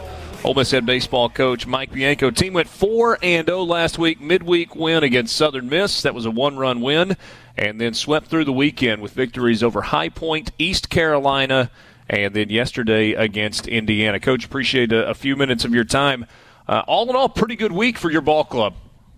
Yeah, well, it's hard to argue with 4-0, isn't it? But the truth is, kind of much of the same that we've been talking, and what I mean by that is, we've played well. We figured out ways to win games in different fashion. Sometimes on the mound, sometimes at the plate, sometimes a timely hit, and it's always a test. I think when you go on the road the first time, especially when Saturday night, I thought it was our first real road test. Although we played High Point on Friday, it's really a neutral site. It's at noon. Not a lot of people in the stands, but Saturday late afternoon, in Greenville, there was 5,000 Pirate fans there, and so it was our it's about as close as you can get to hostile until you get to SEC play. Mike, we were talking about it a couple of hours ago. The sample size for what your teams look like is now big. I mean, it's a 2-decade sample size, and this team, at least on the surface level, looks different. It looks different physically, and then statistically, it looks different. I mean, you're second in the country and first in the SEC in home runs, but the overall batting average isn't very good. Mid 250s or whatever. The strikeout number is higher than it might normally be. Your starting weekend rotation has been fantastic. The makeup, and that, I don't know if that's even the right word to use. Does it feel like it's a different looking and performing team than some of your past years? I don't know. I think we have some good statistics. I think we have some bad statistics, some things we need to work on. And, you mentioned it. I mean, I think even though we don't talk a lot about batting average to the kids, we talk more about quality at bats, the process, and all the things that you hear us in the interviews. We're all human. We wish the batting average was higher, but it is higher when it counts. We were hitting, I think, 289 with runners in scoring position. We're about 675 with runners at third base and less than 2 outs. So what that means is you're efficient, you're productive, you set the home runs, so home runs can erase a lot of bad at-bats. And a lot of, but one of the things that we're really good at is hitting home runs and walking. So we've been able to walk, we've been able to get hit by pitches. So there's games where you may see us get 6 or 7 hits. But with the box score, if you look close, we may have 5, 6, walks or 5 walks and 3 HBPs, and that's giving you some base runners. We realize that we've struck out too much. We'd like to cut that down a little bit, but I don't think that the strikeout number, not to go, into that debate that pro baseball has, but strikeouts don't scare me unless it becomes your Achilles heel. We don't need to be the least strikeout team in the SEC. You don't get any awards for that. But what we don't want it to be is, for it to be problematic where you don't get runners in, you're just giving up too many outs at the plate before you put the balls into play. So, again, I think we have some good statistics. We have some that aren't so good. But to this point, we've been able to do enough to be successful. I know you and I had the part, or at least a piece of the analytics conversation before the season began, and it was funny when we were talking earlier today. Rippy was making the point. He said, baseball nerds would really geek out on this team because of what you just talked about. I mean, the strikeout numbers don't matter that much, but home runs are up, and on base percentage and OPS, all those numbers are off the charts. And I think the thing is, I think we fall somewhere in between. You know, I don't think we're so much into the analytics where you say the strikeouts. The strikeouts matter when you strike out with runners in scoring position, when you strike out with a guy at third base in less than 2 outs. And so there's some other statistics that are hidden. Like I said, what's your percentage with runners at third less than 2 outs? We're at 675. About a week and a half ago, we were about 100 points lower. That. So we've really improved on that. That's a good thing. Again, we walk, we get hit by pitches. Our batting or our opposing batting average with runners in scoring position has gone down about 100 points. And so some of the things that we look at and focus on, we've gotten better. And at the end of the day, that's what you're looking for. Nobody's winning a championship in the first 3 weeks, but I'm just proud of the way we've been able to perform and being able to handle some things. Who is this guy that's throwing for you on Saturdays now? Well, he was one of the top recruits, and the truth is, it's very, very unfair to judge too many guys on just their freshman year. If you did that, we'd all, be wrong a lot. And so when you look at Anthony Servidea, didn't play much his freshman year. Gray Kessinger hit 190. So let's be real. Now, this guy pitched on Sunday the entire season. How many freshmen pitched in the SEC in the starting rotation the entire season? So, he had some really good outings. He had some outings that, he probably would want to take back. But, again, I guess the proof is in the pudding. Did you get better? Did you improve from that? And he did. The two things that I think we've talked about on the air, in recent weeks is he picked up a slider with Coach Lafferty that's become a dominant pitch for him, and he's been better with his fastball. His fastball's got more life. He's got more command. He's trying to stay out of the middle of the plate, which I thought last year sometimes it was more high school pitching for him, where when in doubt, I'll just throw it in there and not walk people. And not that we love walks, but let's not be scared of walks. He's not a guy that walks people, so let's make sure that we're on the edges of the plate, not in the middle. And he's been able to do that, and I'm proud of him. He looks different out there, certainly because he's having a lot of success. But he's a great kid. He's always been a great kid, so he's the same guy to us. Gunnar Hoglund, 2-0 on the year, 156 ERA, 27 strikeouts, and just 4 walks on the season. And then quickly, Brandon Forsythe, he's got 5 appearances and has a win and 4 saves. You want to talk about production? He had a monster week for you this past week. Yeah, SEC Pitcher of the Week. And, the thing that I will say about Braden is, he's been thrown in the fire. And, we've had some close games, and I think he's been in just about every close game. And, this week just fell into one of those, weeks where he didn't pitch on the weekend, and so therefore he was fresh against Southern Miss.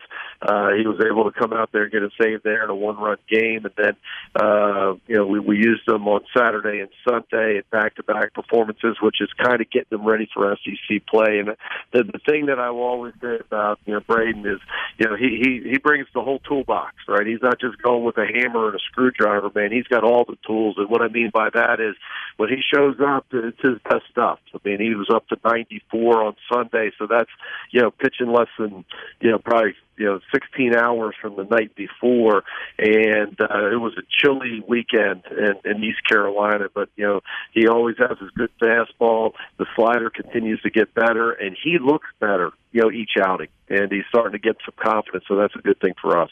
I was trying to think a second ago when you talked about Gunnar Hoglund starting every week on Sunday for you last year, non-conference all the way through the end of the season.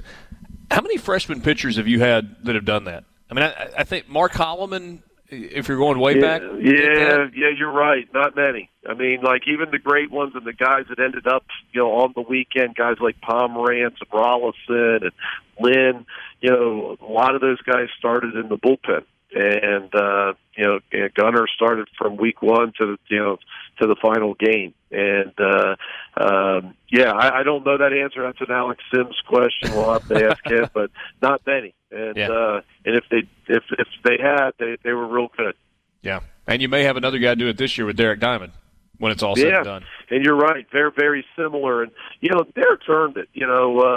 I've said in the press conference, because he didn't pitch well coming back after Christmas. He had a couple tough weekends of inter-squads, and now, you can't hide any of that. Everybody knows. And, a lot of the reporters are getting the stats and all of that. But when you talk about step on campus and from, the first inter-squad game till you start your real games, gosh, you put his numbers up just about with anybody. Gunner, Derek, and probably Taylor Broadway. Those three guys probably have the best numbers of all the inter-squad games, and so he's earned it. He gives us the best opportunity to win. And he didn't have his best stuff on Sunday. Again, another chilly early, 11 o'clock Eastern, so 10 o'clock really our time.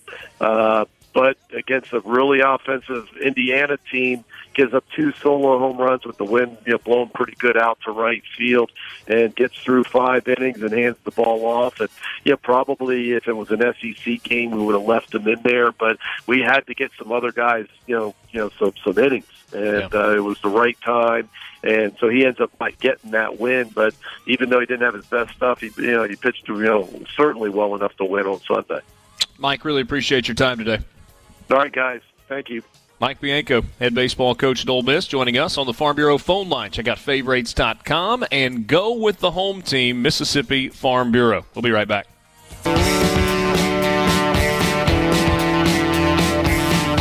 Brittany, was that Mike Bianco embracing analytics and nerd baseball? I think it was a little bit of a concession. But he's right. It's probably somewhere in the middle, which, like I mentioned, you got to be in the 60-game season, and sure, strikeouts do matter. But and I'll be honest. To me, the Major League Baseball teams that to me are the most fun to watch are the ones that are kind of somewhere in the middle, that aren't like all analytics all the time. Everything they do is analytics driven. I mean, there's still a place for a little feel and a little gut in the game. Now, you may roll your eyes when I say that, but. Yeah, I'm just going to take the Astros as the leader in the clubhouse for that one this year. Is there still a place for bunting, Rippy? Yeah, of course. There's always a place for it. In the 8th and the 9th innings? When you get the leadoff man on and you're down 1? Situationally. Just depends. Yeah. Sports Talk Mississippi. You can text us on the C Spire text line, 601-879-4395. Good to have you along this afternoon. Let's do the basketball thing for a few minutes. This was a big weekend, especially for Mississippi State. Hey, Dad, we talked briefly about this at the beginning of the show. Going on the road, Missouri has been playing their best basketball the entire season, and they take it a notch even above that when they are at home. Xavier Pinson and Drew Smith, maybe the best scoring combo in the SEC in the last month, going for about 40 points a game. And Mississippi State has not been consistent this year. And yet on Saturday afternoon, they were good, and they were steady, and they made big shots when they had to, and they were able to hold off a charge at the end. There was just a lot of good there for Mississippi State on Saturday. Yeah, and obviously the big good, if you want to put it that way, is they got the win. In a game, like you said, on the road this year, Mississippi State has been saying they've been inconsistent, being sort of nice about the situation. And just a game, when you look at the box score, and if you tell me that Perry only gets 12 and 6, and you're not getting double digits out of Woodard, Carter with 15 is nice, but not a big scoring day for MSU. They shot the ball pretty well and shot okay at the free throw line. I mean, 13 of 20, you'd like to be a little bit better there. The key stat for me is this. I don't know what got into Missouri's brain that they thought they just needed to jack up this many three-pointers, but they were 6 of 29 from behind the arc. Just not a good shooting day for them back there. And I feel like if they had been a little more judicious and maybe attacked MSU a little bit more, they might have had a chance to win. They were 13 of 15 off the line, so that they were making their free throws. But they were just settling for perimeter shots, and MSU was happy to let them settle to do that. And State did what they had to do to get the win. May I point something out? Yeah, sure. 29 three-point attempts feels like a lot in a game, doesn't it? Well, it does until you look at Alabama, and they realize they've got some games where they take 40, 50. 30 fewer than Alabama took in a game this year. A game that Alabama lost. That they lost, I understand. Yeah. Yeah, but it's just, it's a crazy number. So 67-63 the final, 12-6 for Reggie Perry. Did that take his season average below full-on double-double? Yeah, he's at 9.7 rebounds now. Ooh, so he needs like a 14-rebound game to get it back up. Yeah. Okay. Nick Weatherspoon, 12 points, no turnovers. To me, that's the most important thing on the stat line for him. State only had 9 turnovers in the game, 9 turnovers total. So that's winning basketball for MSU. Again, I mean, I don't know that it's really necessary to say this, but Mississippi State had 8 players that played, but really they played 6. I mean, Molinar got 9 minutes, Fiesel got 2 minutes. Maybe those were an important 2 minutes. He actually got a bucket in the time that he was in, and that's just probably to give Abdul Adu a break. But Perry plays 34, Adu plays 34, Weatherspoon plays 33, Stewart plays 32, and Woodard plays 29. To be perfectly honest with you, that's pretty impressive to have only basically 6 guys play, but not to have any of your starters or anybody, period, play more than 35 minutes. Yeah, and that's because you've got some versatility. You know, you can play Perry at the 5 and let Adu sit. You can play Woodard at the 4 or the 3. You can play Stewart at the 2 or the 3. You could play Carter a little bit at the 3 if you need to, if you want to go small ball. So, State has that versatility in their lineup right now. And you're right, to not have a guy play 35, 36. Early in the season, Tyson Carter was playing 38, 39 minutes before Weatherspoon came back. So State seems to have found its rotation. I, for one, would like to see Molinar play a little bit more. He's a little bit more instant offense. You see him in the first half. You very rarely see him do much in the second half. But he was, he had 5 points in 9 minutes. He got to the free throw line 4 times and hit 3 or 4 in those 9 minutes. So he's obviously was very aggressive. I'd like to see a little bit more from Molinar, but as far as the front court goes, coming off the bench, man, there's just not a lot going on there with Fiesel and Prince Aduro. Those guys are just getting, very short spells on the court when they do play. You would rather be in the bubble conversation than not in the bubble conversation, assuming you're on the good side. I mean, right. You would rather be firmly in the tournament at this point, but given the alternative, you'd rather be on the bubble. But that makes everything a little nerve-wracking, and it makes the stakes so very high, and every win makes the next game more important. So while, yes, it feels like a broken record, it feels like Groundhog Day. I think you said that earlier. You want it to feel like Groundhog Day because a week ago we were talking about the importance of the game last Tuesday night against Alabama. And because they won that game against Alabama, it made Saturday huge against Missouri. And because they won against Missouri, South Carolina is even bigger this coming Tuesday night. Yeah, a chance for a Quadrant 1 win. That would give State 3 on the season to go with, I believe, 6 Quadrant 2 wins. I mean, as long as they keep winning, we can keep having these conversations. I really do feel like a loss this week would be the final knockout punch. I do feel like that, but I don't know because other teams on the bubble keep losing and things keep happening, and the bubble just seems to keep getting softer and softer. But State's got a tough task tomorrow night at South Carolina. They came in to Starkville a few weeks ago, physically sort of pushed MSU around, especially Mike Kotsar on Reggie Perry. Abdul had to come up with 14 points in that game. I don't know that you can rely on him to score double digits. So if Perry gets neutralized again, State's going to have to find some offense from somebody else.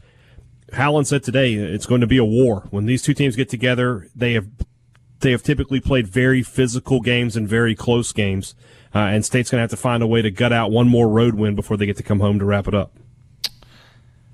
Rippy, Ole Miss was dominant on Saturday against Vanderbilt. They led 13-1, and then they trailed like 5 minutes after that. They were down 15-13, but after that, just absolutely poured it on for the rest of the ballgame. Yeah, and it was really a game unlike they've had at any other time this year, where you had all 5 starters scoring double figures, and Breon Tyree had the fewest of those at 11 points. Wasn't a non-factor, but didn't have to shoulder the heavy load that he's had to most of the time offensively. And they were pretty balanced. It's probably their most complete offensive performance of the season. Had 26 assists on 35 made baskets. Didn't take a ton of threes. They were pretty good, but also Vanderbilt is not. They're not, and the thing to me that jumps out at Vanderbilt, they've had to have Saban Lee and Scottie Pippen Jr. carry such a big load for so long with the injuries that they've had this year. Vanderbilt, to me, looked exhausted on Saturday. Like I'm not used to seeing. I say that because I've seen Vanderbilt so many times this year.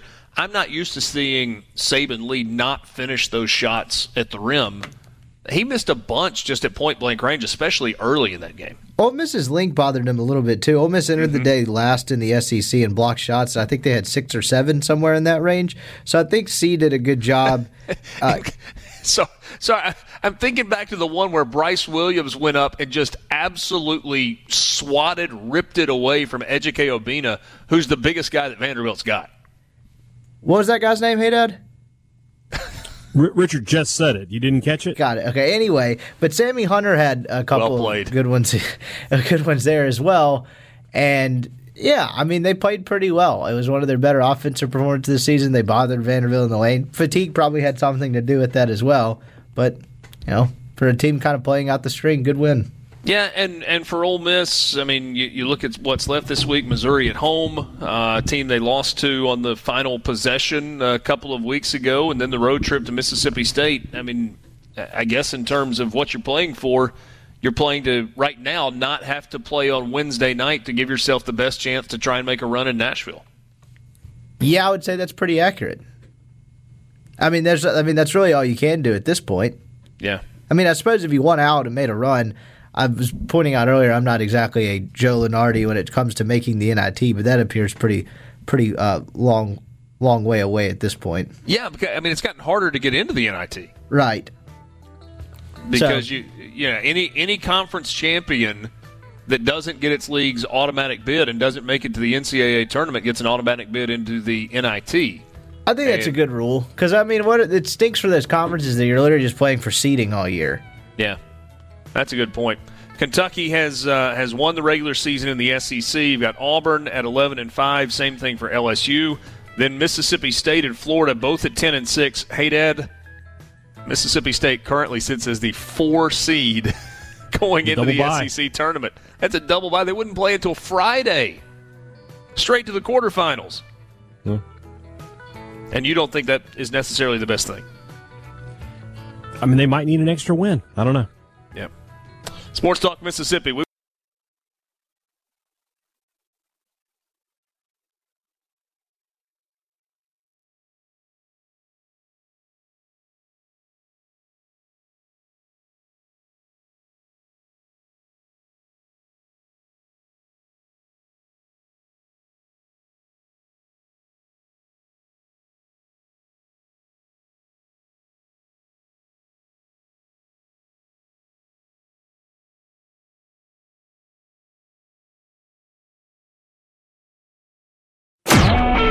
A SuperTalk Mississippi media production.